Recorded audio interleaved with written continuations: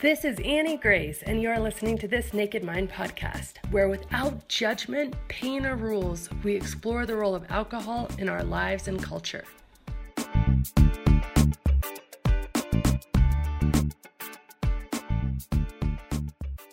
Today, I am answering readers' questions. I have a question from John.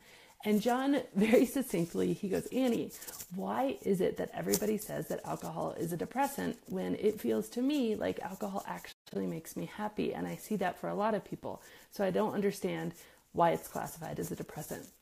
It's really such a good question, John, because there's one thing. Alcohol is an interesting substance in that it's both a stimulant and a depressant. And the key thing to understand about this is what's happening inside your body if your blood alcohol content, or BAC, the levels of alcohol in your blood, is rising or if it's falling. So here's what happens. You have a drink, and for the first 30 minutes after you have the drink, so one drink equals 30 minutes of blood alcohol content rising. So your BAC is rising. And the rising in your blood alcohol content releases kind of endorphins. It artificially stimulates your pleasure center, which sounds like a great thing, but we'll get a bit to why that's not such a good thing in a minute. And it makes you feel slightly euphoric. It makes you feel good. It's that tipsy feeling. It's that feeling that hooks us. But here's what happens as soon as the blood alcohol content rises for half an hour.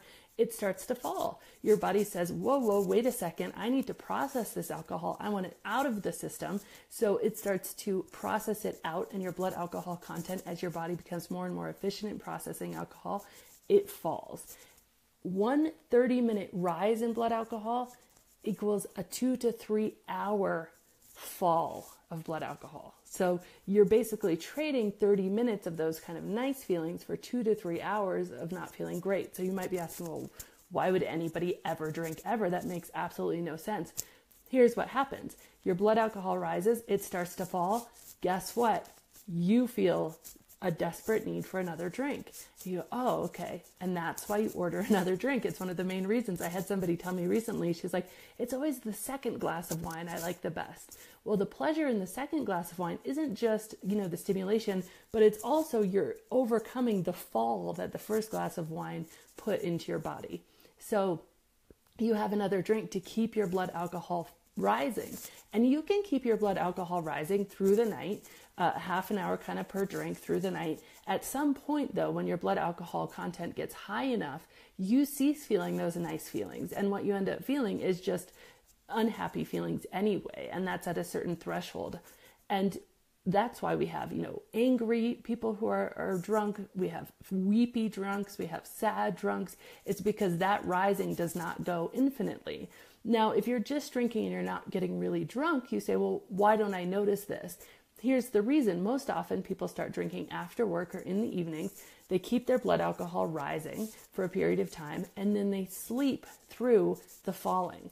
Now, what happens when your blood alcohol content is falling? You start to feel depressed, anxious, nervous. Your body actually releases adrenaline and cortisol. So if you are drinking to relieve stress, those very things you are drinking to relieve are compounded because your body is releasing stress hormones directly into your body. So you're basically trading a half an hour of the stimulant effect for 2 to 3 hours of the depressant effect. The thing is, we normally sleep through this time.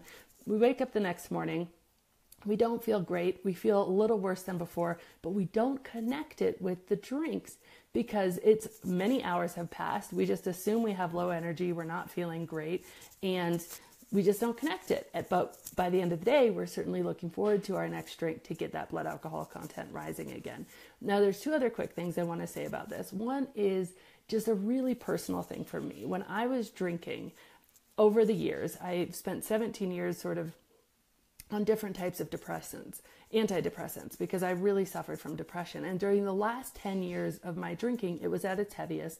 And I was on 3 different types of antidepressant medication. I was on Xanax for anxiety. I was on escitalopram and Wellbutrin.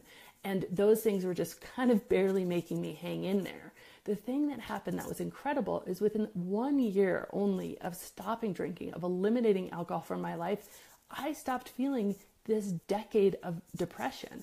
And I was able to, with the help of my doctor, get off all 3 of those medications. And I've been off of those medications for over 2 years now. So it's been absolutely phenomenal. And you say, okay, alcohol truly is a depressant. And in my case, it was causing so much depression in my life.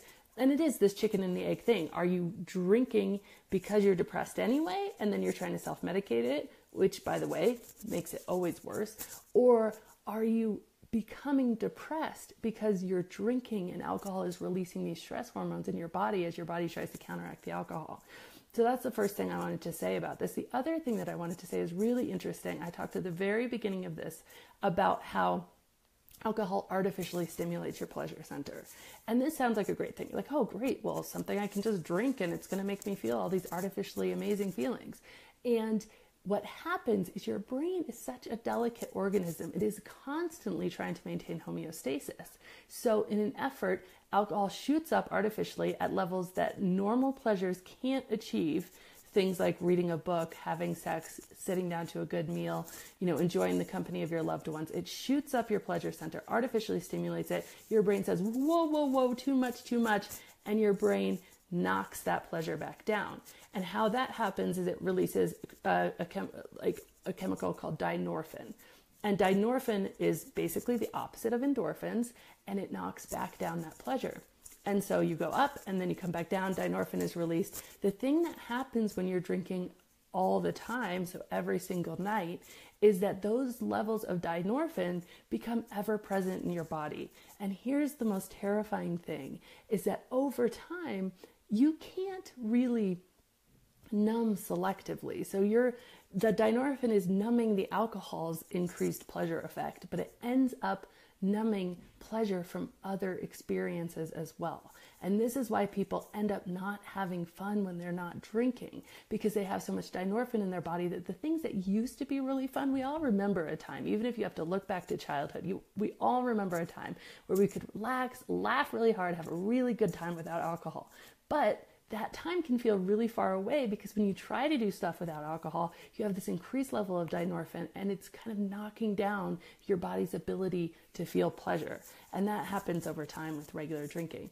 The great news is that it comes back. And again, not only do I have sort of the personal story of getting off antidepressants to such a great degree, but equally just emotionally, I feel something that I don't know that I've felt in my entire adult life, and it's joy. Like, it's true, real, unadulterated joy, not just giggly, tipsy at the bar giddiness. It is deep, profound, thick joy, belly laugh type joy. And that is something that I just didn't have when I was constantly drinking.